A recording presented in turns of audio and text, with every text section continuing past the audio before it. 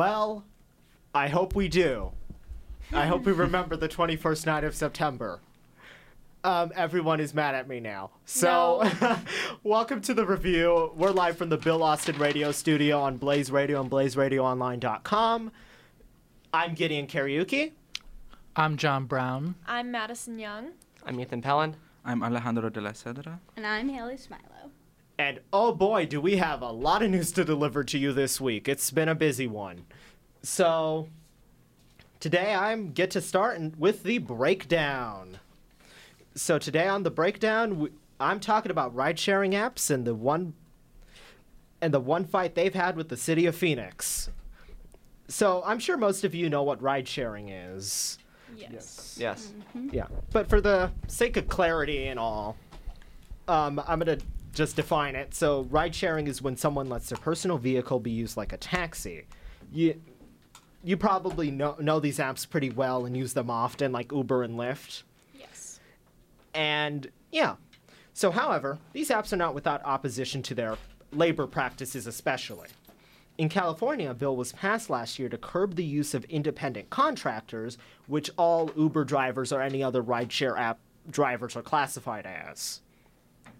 And this bill is quite complex and would probably eat up much of this show if I tried to explain it fully.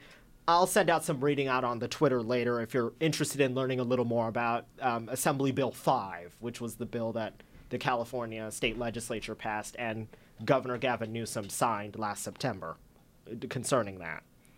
But back to the main story. That's just some context. So Uber's actually been fighting some governments, and yeah, they're not big fans of that independent contractor law, and they're not big fans of a Phoenix City ordinance that we're getting to. So Uber, Lyft, and Arizona Attorney General Mark Brnovich v. Phoenix.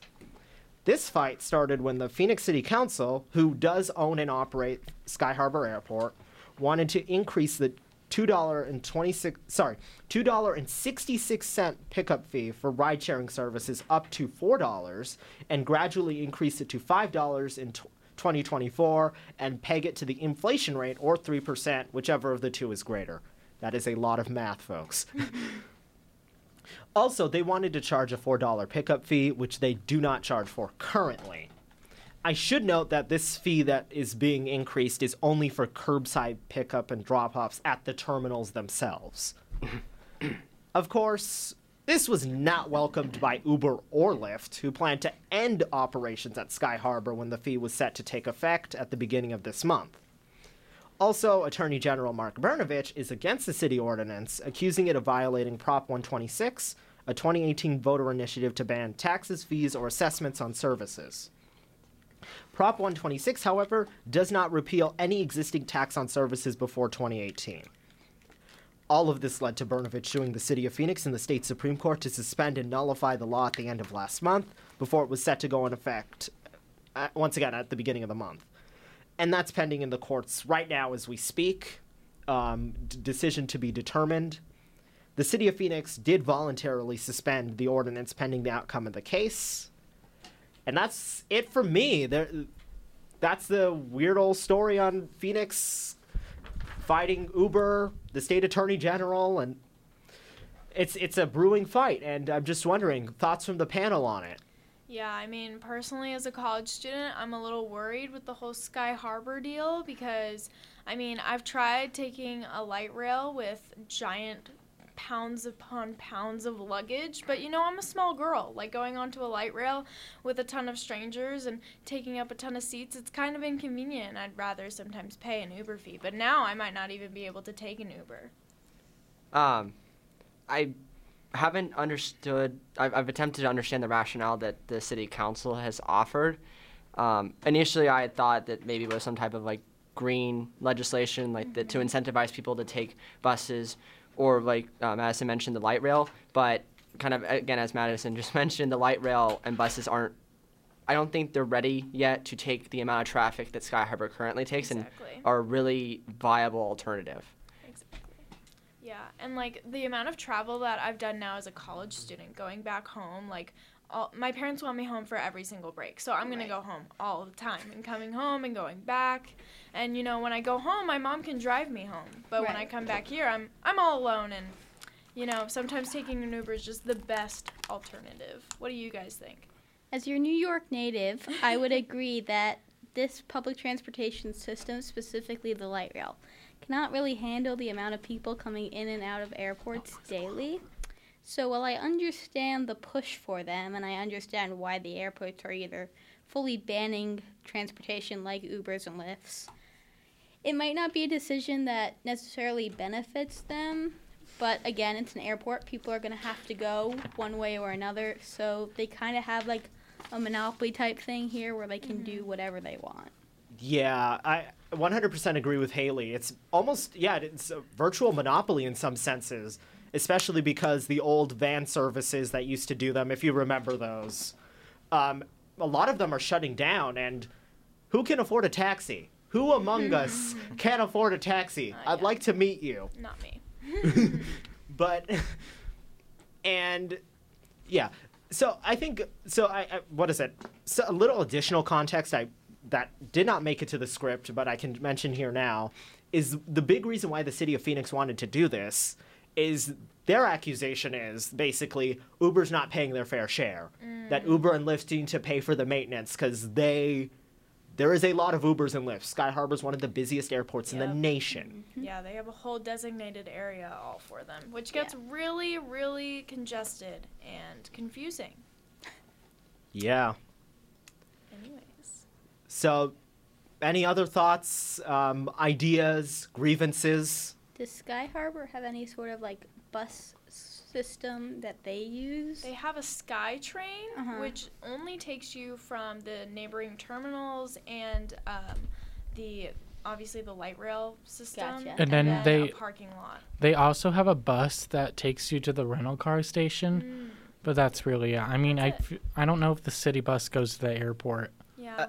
I'm not too sure if the bus goes to the airport specifically anymore. I do know that, once again, the light rail goes to 44th Street, and you take the SkyTrain from there. Yep.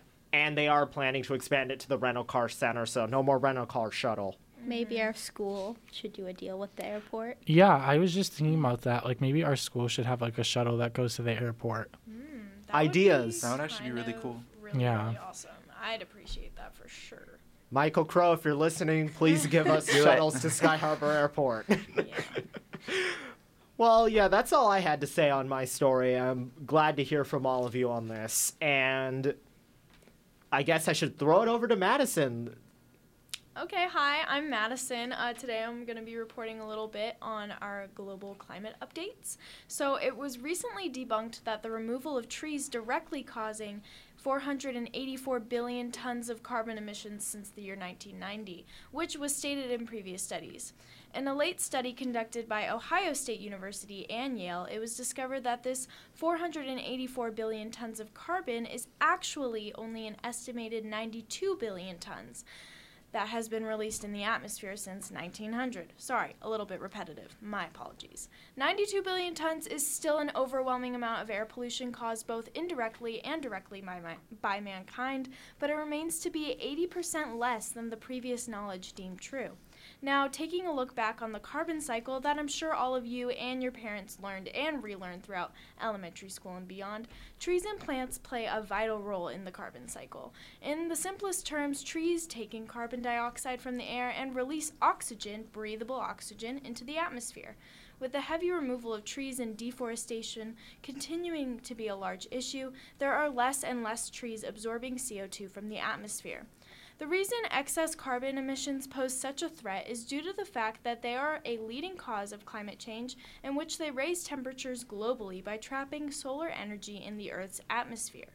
To wrap up this new finding on a positive note, without trees, the ocean also acts as a proponent against excess CO2 emissions by absorbing the gas into its ecosystem, which then again leads to its own individual issues that I'll get into in another episode. However, all in all, this large decrease in the amount of CO2 caused by deforestation is pretty positive news. Now, I know it might seem a little boring of a topic, but I think that's a pretty big deal. What do you guys think? I think it's a big deal, and just in terms of it gives us more leeway, gives us some more wiggle room in a sense, not to stop fighting against climate change because we have more room. Just that maybe there's a little bit more leeway now, and still we should still take the initiative. I think it provides a little bit of hope, and you don't feel completely demoralized by this idea of impending doom of the world ending. That maybe 400 plus billion tons of carbon aren't in the atmosphere, and only about 90-ish, which is a lot better. And I don't know. I just think that was great. I was very surprised, and that also shows that scientific studies, you can't always trust them, even if what you think is exactly true, maybe it's not. Yeah, that's really right. And we're still getting better at this. The fact is, climate science is not a field that's been around for really long. Yeah, it's a couple decades old, and the science as a whole is still developing. We're learning new things every day, honestly. And it's really cool to finally get some good news on what is a really, really nasty crisis. Exactly. It feels like every new piece of information coming out about the Earth is just sad. So it was just good to find out that someone was wrong for a change, and that maybe, there are brighter days to come. I think that when it comes to the timeline of climate science and climate change, it's always important for us to look out for developing changes, because there might always be some new research or new foundings. And I like that this story gives us some hope, and hopefully we can keep tracking these developing stories in science. Yeah, exactly. It's cool. I don't know. Sometimes I get a little overwhelmed because there's so many aspects that go into what is, harming the world, because you could go from, CO2 emissions to you look at all of the different environments and everything is suffering. But it's okay, because we're all going to figure it out together. And hopefully I can help break it down on this show, which is super fun. Yeah, Madison, I'm so glad you joined us to talk sustainability. Thank you. I'm glad to be here. Yeah, 8:14. welcome, Where else would I Madison. be on a Friday night? Here. Yeah. That is right. Yeah. Anyways, anyone else want to talk about anything climate? I think we got it. I think we're silent. Yes. So we're Yeah, going to you head got out it. to a break. Stay with us.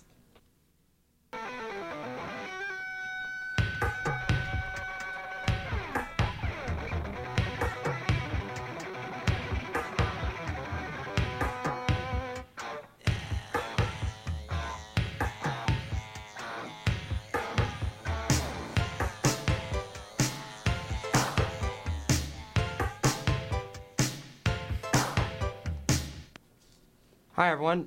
Thanks for listening and coming back to us. My name is Ethan. I'll be giving some analysis of two situations. First, some new developments in the Syrian civil war, and then second, the Venezuelan political crisis. So starting with an analysis of the present situation in Syria. Currently, the war is likely at its final impasse. The Syrian government, supported by Russian air cover and logistics, is approaching the last rebel stronghold of Idlib, with the remnants of the Free Syrian Army and Turkish-supported militia groups, supported by the Turkish government, facing off. Turkey has responded to the Syrian advance by bolstering its support of proxies and its own military presence at Idlib. It is uncertain how much more the Turkish government can do, however, to shore up Idlib, as the Russian government and Ankara have grown closer and closer over the past 5 years, culminating in the decision by Turkey to purchase S-400 missile defense systems from Russia to the United States. And so the Russian government's trying to balance their two allies with the Syrian government and the Turkish government having differing war aims in the Syrian civil war. So while the Syrian crisis is far from over, as it will take decades for the Syria to fully recover, the Syrian government has been successful in its objective of recapturing the vast swaths of territory they lost at the opening of the conflict. It has done so through brutal means, employing chemical weapons, intense urban conflict, and relentless and indiscriminate bombing campaigns. It has been assisted in these efforts by Iranian-backed militias, most notably Hezbollah. Recently as well, on our involvement, is that the Syrian Kurds have also aligned themselves with the Syrian government after being abandoned by the U.S. government in October of last year and coming under attack by a Turkish offensive. It remains to be seen the level of autonomy the Syrian government is willing to offer their new allies in the aftermath of the conflict. Even as the Syrian government and its allies have been relatively successful in their military campaign, the economy and civil institutions of government-held areas remain in shambles. There's still 6.2 million internally displaced Syrians who remain stranded in Syria, separated from their homes and their culture. Infrastructure is nearly non-existent, and the Syrian currency, Syrian pound, has experienced a devaluation of nearly 20-fold. There remains millions of externally displaced Syrian refugees, including 3.3 million in Turkey. As well, the Syrian government remains an authoritarian security state, which has and will likely continue to imprison and disappear tens of thousands of political opponents as it did in the lead up to the conflict. Now, moving on to Venezuela, there were two larger developments this week. A report detailing the level of Russian involvement in the Washington Post about how much involvement the Russian government has in the Venezuelan oil economy, and the appearance of Juan Guaido at the State of the Union. First, some context is in order, however. Since 1999, Venezuela has been controlled by the United Socialist Party, when Hugo Chavez won the presidency on a revolutionary platform in the collapse of the old guard political establishment.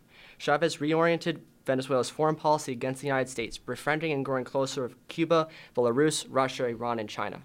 Later, he formed a key part of the Pink Tide, befriending the center-left and leftist governments that came to power in South America during the 2000s. It was notable for his opposition to the Iraq War and the Libyan intervention. Under Chavez, the country, which was one of the most unequal in South America, saw key improvements in the delivery standards of the poor and working-class Venezuelans. Chavez financed the significant social spending by the Venezuelan state by nationalizing large amounts of the nation's oil reserves and infrastructure, which for decades have been run and owned by few oligarchs and U.S. oil corporations. Venezuelan democracy over his tenure actually became more participatory for the poor, as before they had really not been participating in elections, but he rechanged the social fabric to be more illiberal.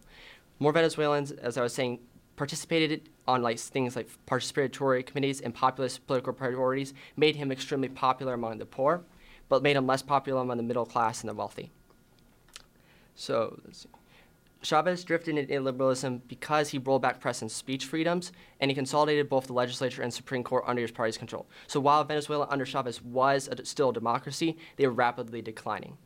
The real decline, however, began after his passing and the ascension of Nicolas Maduro to the presidency and head of the United Socialist Party. So the Venezuelan economy was very dependent on the price per barrel of oil because a huge percentage of their economy was based on oil exporting and production. And it had been $120 in 2013, but in 2015 it had declined to $45 and $25 in 2016. And much of the aggressive social spending that had made Chavez so popular and had really helped to lift the poor of Venezuela out of the shambles that they had been in was dependent on those oil sales. And so thus began an economic crisis as they continued to keep the spending the same, but they had to finance it with large amounts of foreign debt and high skyrocketing inflation due to currency devaluation. Maduro also accelerated the liberalization started by Chavez. He began to outright jail political opponents and further consolidate his power among the military and courts.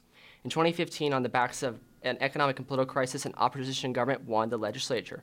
However, in 2017, he attempted to dissolve the legislature and hold new elections to break the opposition, but they reversed course after domestic international pressure. So currently, the crisis remains and is festered, with millions of Venezuelans having fled to surrounding countries and descent increasingly risky. The current phase of the crisis actually stems from a disputed 2018 presidential election where where Maduro won under duplicitous circumstances. In response, Juan Guaido, the head of the opposition legislature, declared himself the interim president, even though he had not run in the 2018 election. The United States, Canada, much of Europe, and U.S. allies in Latin America recognized Guaido, while Turkey, Russia, and China recognized Maduro and condemned Western attempts to interfere in Venezuelan domestic affairs. Guaido has been unsuccessful in his attempts to end Maduro's reign due to several factors that I'll analyze for you.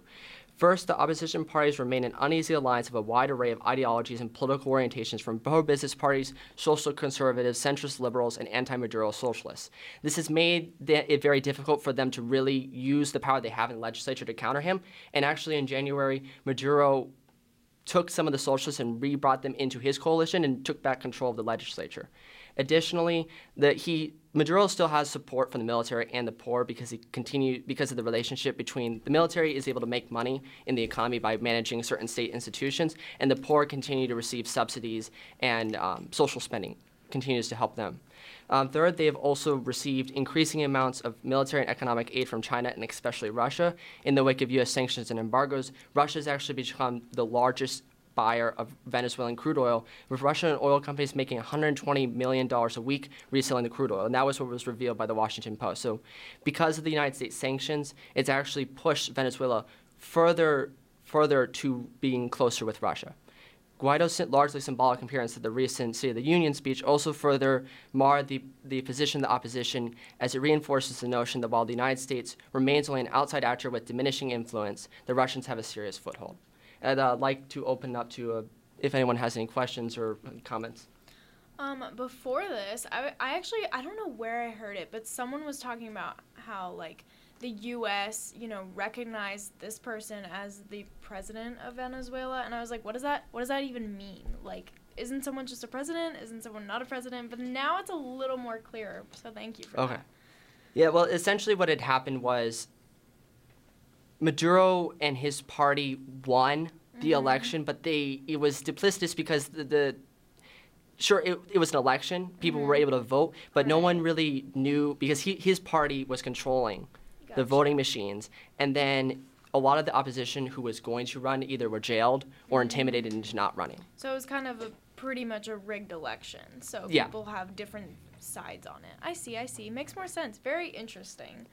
Kind of brings me back to the 2016 election and all of the questionable things that happened then. So very interesting. Anyone else? What I for sure learned from your segment, Ethan, is that oil is everything. Yes. And whether that was today, last week, or the week before, it seems that oil tends to be the constant theme, which makes sense in world affairs.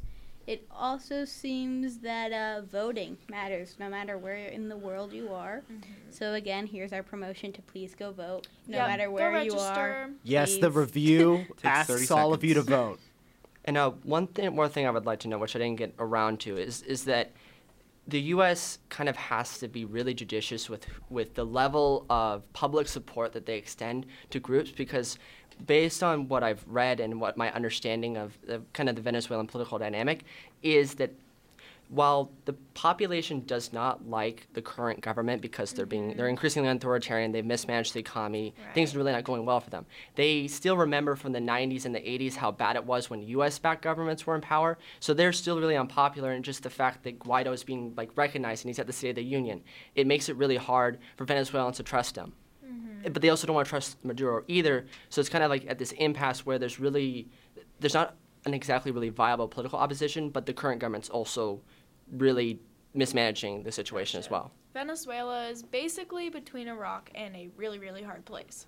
It's to me, I'm trying to piece it all together in my head because it doesn't all connect. Not that you did a really good job explaining it, but yeah, world affairs are complicated. Yeah, say it the seems to least. me that basically, like you were saying, they're kind of like at this like impasse, like their back, like Venezuelans' backs are to the wall because they want a better life and they want a better country, but then they see, correct me if I'm wrong, like governments like the U.S. here, they see that man at the State of the Union, they see that as kind of an endorsement of sorts, or kind of, they gave this man that platform and, maybe it kind of like took away some hope because they were like, oh, like this man is like doing bad in our country. Like, look at, he's at the State of the Union, like being like he's on TV and like he's been given a platform by them.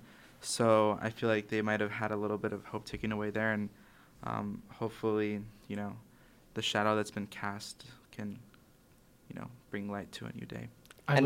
One other thing, kind of along what you were saying, is that also some of the rhetoric from the current Trump administration does not really seek to really make the Venezuelan public trust them when they talk about like Pence said at a speech, talked about like wanting to have private companies gain access back to the oil. When you talk about getting private U.S. corporations gaining access back to the oil, a lot of the Venezuelans will go, well, at least I'm getting some level of social spending from the government. At least it seems like they're still spending some money in our economy, and we have control over the oil.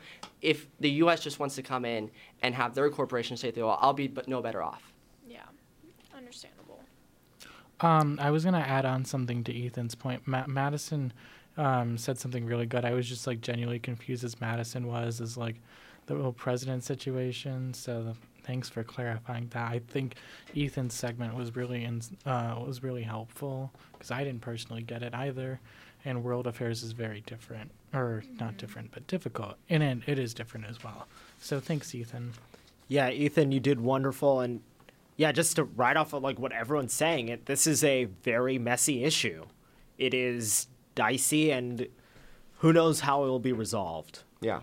Both Syria and Venezuela. I mean, there's both of these situations have millions of refugees, serious questions about their civic and economic infrastructure institutions, and I mean, they're both at impasses too. Yeah.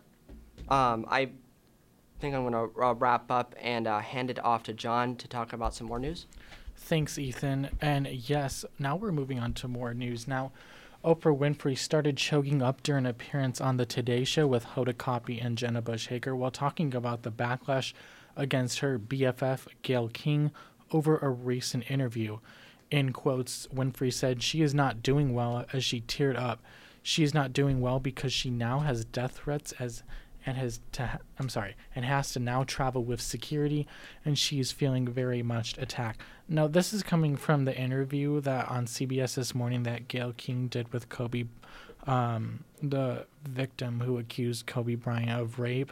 I think this interview aired maybe a week after he died, I believe. Yeah. And King has been majorly criticized for asking former basketball player Lisa Leslie about rape allegations made against the late NBA star Kobe Bryant. On Thursday, King expressed anger at her CBS This Morning bosses for releasing what she felt was a salacious and out-of-context clip of her interview with Leslie. So this story mainly got attraction on Twitter because it was only like a minute and 30 seconds of her interviewing Leslie. So it says on here that she has not slept in at least 2 days and she feels that she's a horrible person and everything. And she did put her reaction on her Instagram. I haven't got a chance to watch it yet, but this story is so shocking because Gayle King is like a really iconic journalist. Yeah. So I want to know what the panel thinks about this one. So I don't think that Gayle King was necessarily wrong for asking Lisa Leslie this question, because like whether like when we look at Kobe's legacy and we look at his career, this rape allegation was a part of it, and we can't really ignore it. So I don't think that Gayle King should be faulted because she did want to tackle, not just the good side of Kobe in this interview with Lisa Leslie, but also, some bad stuff that has been brought up. Now, just for context, for anybody who doesn't know, Lisa Leslie is a legend in basketball. I mean, she's basically an early pioneer in the WNBA, and she was one of the first in the WNBA to basically rise to this like star level status, and is considered one of the greats in the WNBA. And Leslie, let's have her reply here. She says, "I just have never seen him being that kind of person that would do something to violate a woman or be aggressive in that way." Miss Leslie added, "That's just not the person that I know." So that's what Lisa Leslie said about Kobe in relations to these rape allegations, and I don't fault Leslie either for wanting to keep not talk about that side of Bryant, because she's a former Los Angeles Spark. She's clearly close to the Laker organization, and I'm sure she knew who Kobe was, and I don't think she's lying at all when she's talking about the person that she knew, because she's talking about the Kobe that she knew. She clearly didn't know any side of him that might have been darker or not as good. So I think I think that maybe audiences and people looking at these interviews and articles should be a little more diligent, looking at the context, because ultimately I think Gayle King was just doing her job and Lisa Leslie was answering honestly. Now, and I mean, anybody can go into their responses and criticize them or have dialogue about it, but ultimately it was an interview and she asked the question, she answered. So I really think shouldn't be made more big of a deal than it is. Yeah, I mean, for me, it's fascinating because in our news writing and reporting class, obviously we talked about the coverage of Kobe Bryant's death because it was a huge deal, breaking news. And the thing is that usually obituaries and everything dealt with a famous celebrity's death is written years before they're expected to pass away. Like, people do statistical, analytical stuff to figure out how and when and why these people are supposed to die. And, it was just such a shocking moment. And I think that what happened afterwards, I think people just need to take into consideration, how the world is going to respond to what they decide to do with it. I don't think she was wrong in asking these questions because, Kobe Bryant, obviously, like anyone else, is a very complicated person. And you can't just ignore something like that happened in the past. Whether it actually happened or not, it was an accusation that occurred. And it was a big moment in history back in 2003 when it happened, even though we were very young. Right, yeah. So, I mean, as a journalist, I feel like it's an ethical, dilemma, but it's do you want to disclose the full truth and try to get there, or do you want to put respect on this person and their life? But then if you give someone their respect, are you respecting the person that might have gone through something? And it's a really questionable thing, but it all breaks down to ethics. And it was the journalist's decision to do that. And I think whatever she's faced with now is what she has to deal with. Yeah, and I just want to add, I know John's been wanting to give a response, but I got a really quick thing to add to all this. The death threats on Gayle King, it's awful. I do not think anyone, whether I like them, hate them, whatever I think of anybody, deserves to live through that. No, death threats. Definitely Death not. threats are extreme. I did not mean she Right. deserves to No. deal with death threats. I 100% no believe one should ever, because that's just extreme. Oh Extreme. yeah, it's wrong. Yeah, I was gonna say that. Yeah, and It's Yeah. It's not okay. I'm sorry. I keep interrupting. You go. yeah, and it's absolutely wrong. And yeah, everyone's right. Kobe Bryant was a human being. He was a complicated person. We are all very complicated people. There's very few people in life that get anywhere close to superhero or supervillain. That is not a thing that exists outside of fiction. People are messy, complicated, and Confusing. and confusing. 100%. Exactly. One quick note, because I heard you mention it, made me think of something. Is you mentioned superheroes and supervillains. I think sometimes we want to have superheroes, or we want to have supervillains, and so when someone's death happens, sometimes we want to deify someone, and so then we get angry when someone tries to show a different side of them, especially for someone like Kobe Bryant because he was such a inspirational figure. And I agree with pretty much all of what the panel said in terms of that no one really in this situation deserves what's happened to them. King for asking the question. Just because you disagree with someone, what they said or they did, doesn't mean you send them death threats. Yeah. No. And you can make a post. You can say, I disagreed with that, or I didn't think that was right. But to harass them and to send them death threats is going too far. To jump in as a sports journalist on the panel, Kobe's life was extremely complicated from his birth to his death. None of it really made sense besides his consistency in basketball Yeah. and his ability to promote the game. I don't think she was in the wrong. I don't think she was necessarily foolproof either. She should not be receiving death threats, though. That is very clear. The question was it too soon? We talked about this in JMC 306. For those of you who don't know, that's sports multimedia journalism. And I think we did give them a fair amount of grieving time. Of course, this is a death America as a society is going to continue to grieve for a very long time. But his wife, she talked about Gianna, she talked about Kobe dying. I think it was fair for this story and this interview to come out now because this is a part of who Kobe Bryant was as an athlete and as a human being, and we can't forget that. Couldn't say it better, Haley. And with that, that's the breakdown on the review. We'll be right back.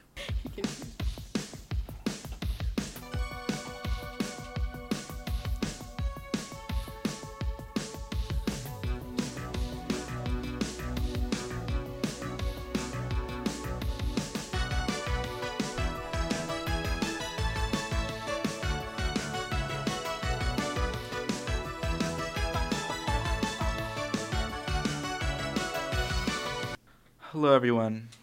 I'm Alejandro de la Cedra. I'm your music and culture correspondent on The Review. Today, I'm not going to be talking about music, so I'm just going to go right ahead and say it. Journalism shouldn't be bought by a casino company or a music streaming service. Journalism shouldn't be bought by private equity firms. Journalism shouldn't be able to be bought by people who know nothing about journalism. So 5 out of the 6 of us are journalism majors, but I think we can all agree that good journalism is important. Yes. This week, Spotify bought The Ringer. The Ringer is a publication that is mainly dedicated to sports, which makes up the majority of the site. Other parts of The Ringer include film and TV, music, tech, and politics. So that's The Ringer in a nutshell. But who is running everything behind the scenes? Bill Simmons. Bill Simmons is a huge name in journalism, especially in sports journalism. He's considered a trailblazer by many, with him being early to podcasting, which he would later become the face of, as well as creating the cult website Grantland, which mixed sports and pop culture. While Grantland was shut down, it did have a cult following from many. Aside from those accomplishments, he also co-created ESPN's 30 for 30. Simmons' list of accomplishments and career moments are way too long to list here. So, with him being the leader and Ringer being bought up by Spotify, let's get into some of the numbers. Recode's Peter Kafka reports that Wall Street analysts are thinking the purchase was $200 million or higher. So, obviously a big purchase. There's no doubt that Simmons has built a podcasting empire, with his podcast being one of the most popular in the world. Can't take that away from him. However, it feels like he's cashing in and not really caring to pick up the pieces left behind, or acknowledge the great work a lot of his staff is doing. The Ringer Union, which was formed last August, learned about the potential acquisition and weren't given any clarity from upper management, although they had voiced concerns. In a formal statement about the acquisition, the Ringer Union said, "On Wednesday morning, the Ringer Union and Writers Guild of America East learned that Spotify had purchased the Ringer. We anticipate a productive relationship with new management for all Ringer staff members, podcasters, writers, editors, illustrators, fact-checkers, copy editors, social media editors, and video and audio producers. We further look forward to working with new management to continue the bargaining process that began when our union was recognized in August." After weeks of public reports about a potential sale circulating without comment from our senior managers, we look forward to hearing from them about how the transaction will affect our day-to-day work. We expect the management to meet promptly with the bargaining committee to discuss these matters. So, while I realize that most employees aren't privy to business deals, I think they deserve to know about the acquisition ahead of time, not through Twitter. In other news, Ballstar Sports was bought by Penn National Gaming, a casino company. Now, while I'm not the hugest fan of Barstool Sports, I don't think they should have been bought by a casino. Like, it's a casino. They have nothing to do with journalism. To me, that's pretty clear-cut, simple. And then, we had Deadspin, which died late last year after a memo sent to employees that said stick to sports, which was sent from Geo Media, the higher-ups who own Deadspin. And basically, Geo Media was created by private equity firm Great Hill Partners, which bought Deadspin and a lot of other media properties that the company was associated with. So this memo that says stick to sports resulted in editor-in-chief Barry Pachetsky being fired, and basically everyone else quitting in solidarity. Creative direction and freedom to explore new ideas shouldn't be hindered in journalism. They should be heard and cultivated with care. And definitely not by a private equity firm, casino company, or music streaming service. I'm open to any and all thoughts from the panel. Pop off, Alejandro. Yes. Good Yeah. job. Mhm. Yeah, basically, I mean, the thing is I think back to our history and principles of journalism I was thinking class, the same and exact how thing. funding journalism has just been a constant, dilemma. But, the people, their voice needs to be heard, and people want to listen to it. And the thing is that's funny, it's like, but who's behind that? Like, who's actually speaking and who's controlling that voice? And that's where things get tricky. Like, are there laws that, restrict Disney from, like, interfering with ABC's reporting? Like, no, probably not. And that's kind of scary. So I don't know. That's my take on it. And the thing is that, so like with the Spotify buying the Ringer, Spotify recently has been getting into podcasting in the last few years, and basically anyone can upload a podcast. I mean, our podcast is on Spotify, and I appreciate their efforts to work with certain publications to create original content, and that's all fine. Mm-hmm. However, this acquisition of The Ringer just feels kind of like dirty to me, Mm-hmm. because The Ringer, I mean, while they are known for a lot of their podcasts, I'm very much worried that once these podcasts become, go on Spotify and they become Spotify exclusives, which I'm assuming is what will happen, that a lot of the great work left behind by many of the people that work there, illustrators, editors, writers, all the fact checkers, copy editors, social media editors. I'm just worried that all these jobs that, aren't involved in podcasting are just going to be left behind or just neglected. So that's a big thing that I'm worried about, is that, the people who aren't, at the forefront of this podcasting that The Ringer is doing and Spotify has now acquired them, that they're not going to get the spotlight that they deserve. And, like I said with Barstool, not the biggest fan. Don't read them personally, but a casino company buying them just seems icky.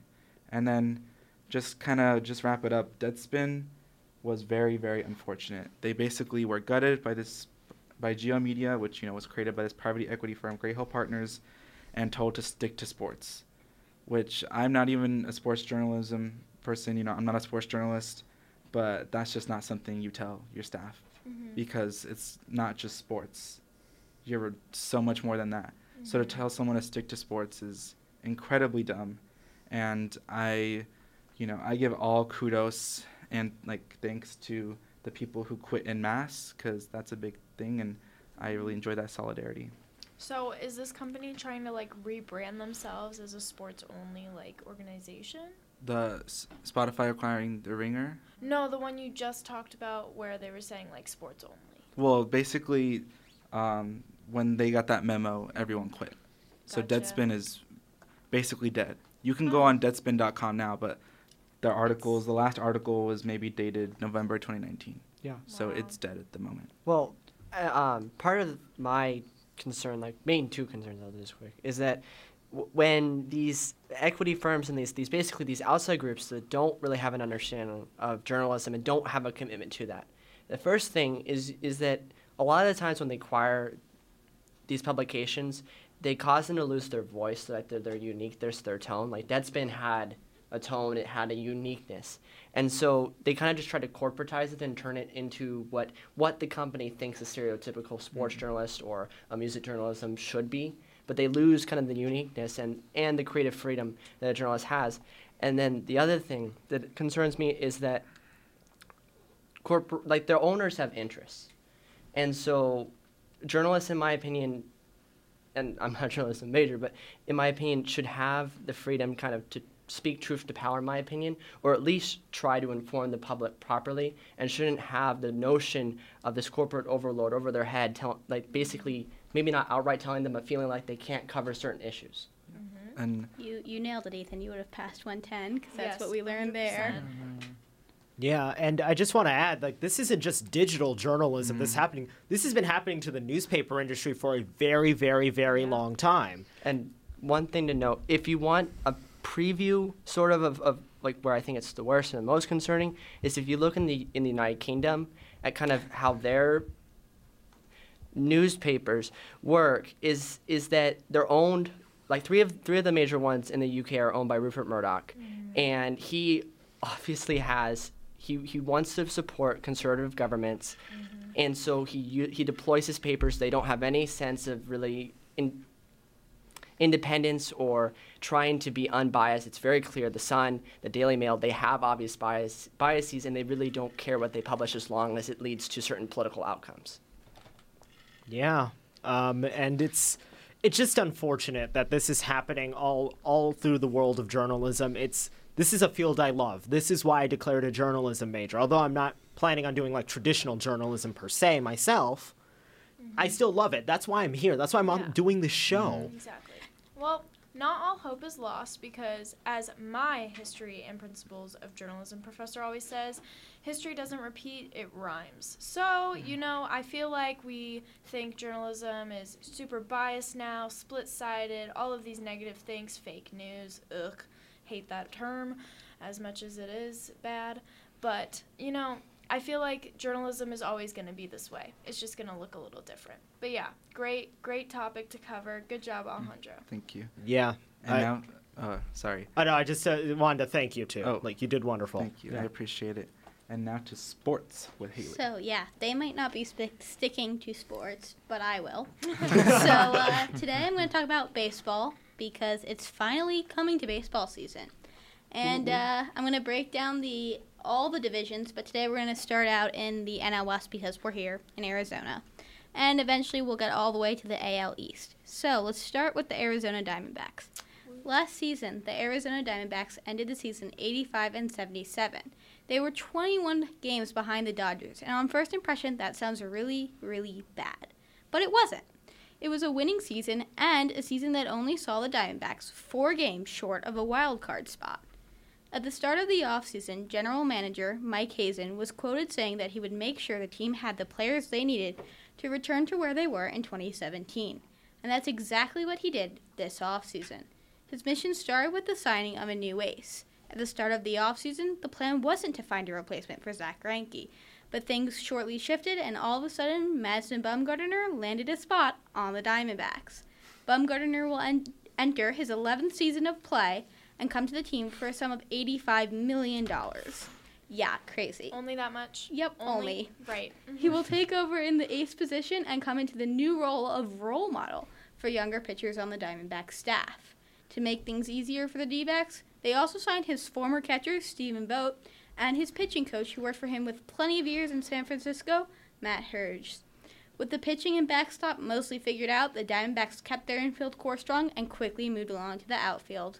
They improved their corner spots by signing an Arizona native, Cole Calhoun, who, by the way, is an ASU alum, and then they were able to hold on to the key power bat, David Peralta.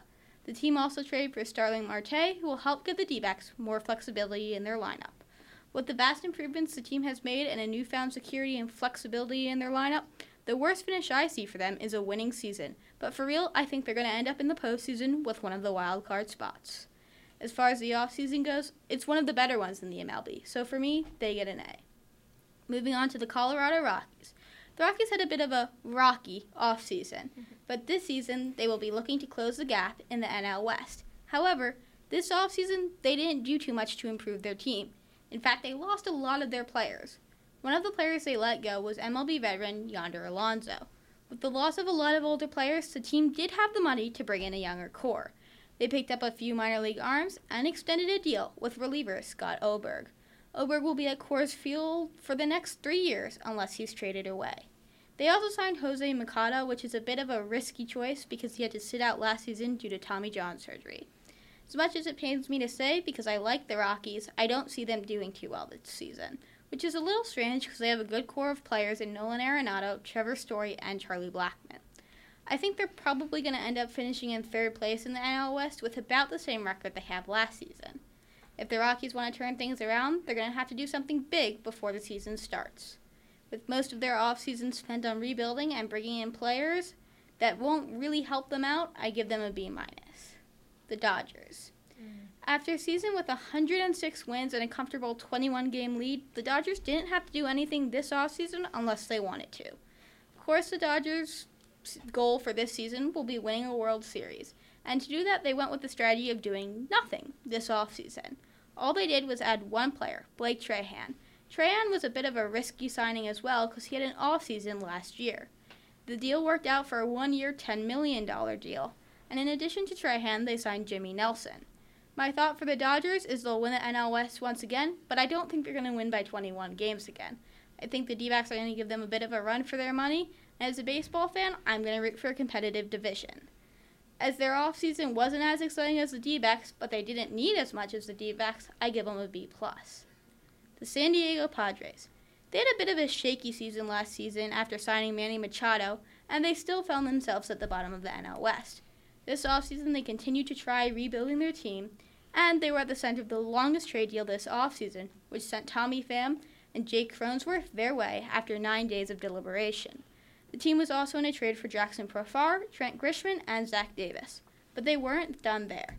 In an attempt to improve their bullpen, they signed Drew Pomeranz in a deal that mimics the deal they made 4 years ago. I don't think they're going to be any better this season, and once again, I think they're going to be at the bottom of the NL West. Maybe Tommy Pham can help them finish over the Giants. With a bit of a decent improvement, but not enough to be a playoff contending team, I'm going to give them a solid B. All the way back up north, the Giants have shaken up their team, but this time it wasn't on the field. It was all off the field when they signed Scott Harris, who's the team's new GM. It then continued as Gabe Kapler was hired as the new coach. Kapler added 8 other coaches to his staff, one of whom is Ron Wattis. Harris quickly got to work with his new team as he signed the veteran Zach Cozart and the first-round draft pick of the 2019 season, Will Wilson. Harris was also able to sign Drew Smyly, Luis Morado, and Tyler Anderson in efforts to improve the bullpen. This season should be an interesting one for the Giants as the players on the field aren't new, necessarily, but the behind-the-scenes team is. With that being said, it's a lot harder to predict where they're going to be because Kapler was able to bring the Phillies from a losing team to a winning team. I still don't see them as winning the division or even sitting in second, but they could finish anywhere from 3rd to 5th. And it wouldn't necessarily surprise me if they do. Considering it's a lot harder to grade them, I'm going to give them an A- if they win the season and get in 3rd, a B if they have a winning season, and if they have a losing season and are 4th or 5th, they get a C because they would have been better off with the staff last year. Quickly, do you guys have anything you want to add? So I have a question. Yeah. So obviously you said you see the Dodgers winning the division, Yep. and the Diamondbacks are improving. But other than money, what do you think the Diamondbacks pitches to Madison Bumgarner to say, hey, come to Phoenix, play with us? Well, Madison Bumgarner has always said that he loves being in Phoenix. He enjoys it here. He did well with the San Francisco Giants, but I think money was his main motivator, to be honest with you. Yeah. That seems to be the way baseball's going nowadays, unfortunately. So I think it was a mix of he liked it here, and they gave him the sun he wanted. Yep, sunny state of Arizona. All I can say is I'm very excited. Yes, I'm for surrounded sure. by plenty of people who are way too obsessed with baseball, Yep. and I'm ready to learn. Yep, I'm with Madison. I spend way too much time around Haley to not know very much about baseball. Well, it's exciting. Baseball is a great Yes, sport. yes, it is. America's best pastime. Yep. Well, that just about does it for us here. You guys want to go through your names one more time? I'm Alejandro de la Cedra. I'm Ethan Pellin. I'm Madison Young. I'm John Brown. And I'm Gideon Karaoke. Thank you all for listening. Have a good night, and don't forget to follow us at the review Blaze. I think I still don't know our Twitter Yes, handle. correct. It's really, really great that I don't. We also have an Instagram with the same name, if I'm correct. Correct. Yes, we do. So follow us, and we'll be back next week. Bye-bye. Good night. Bye. Have a great night.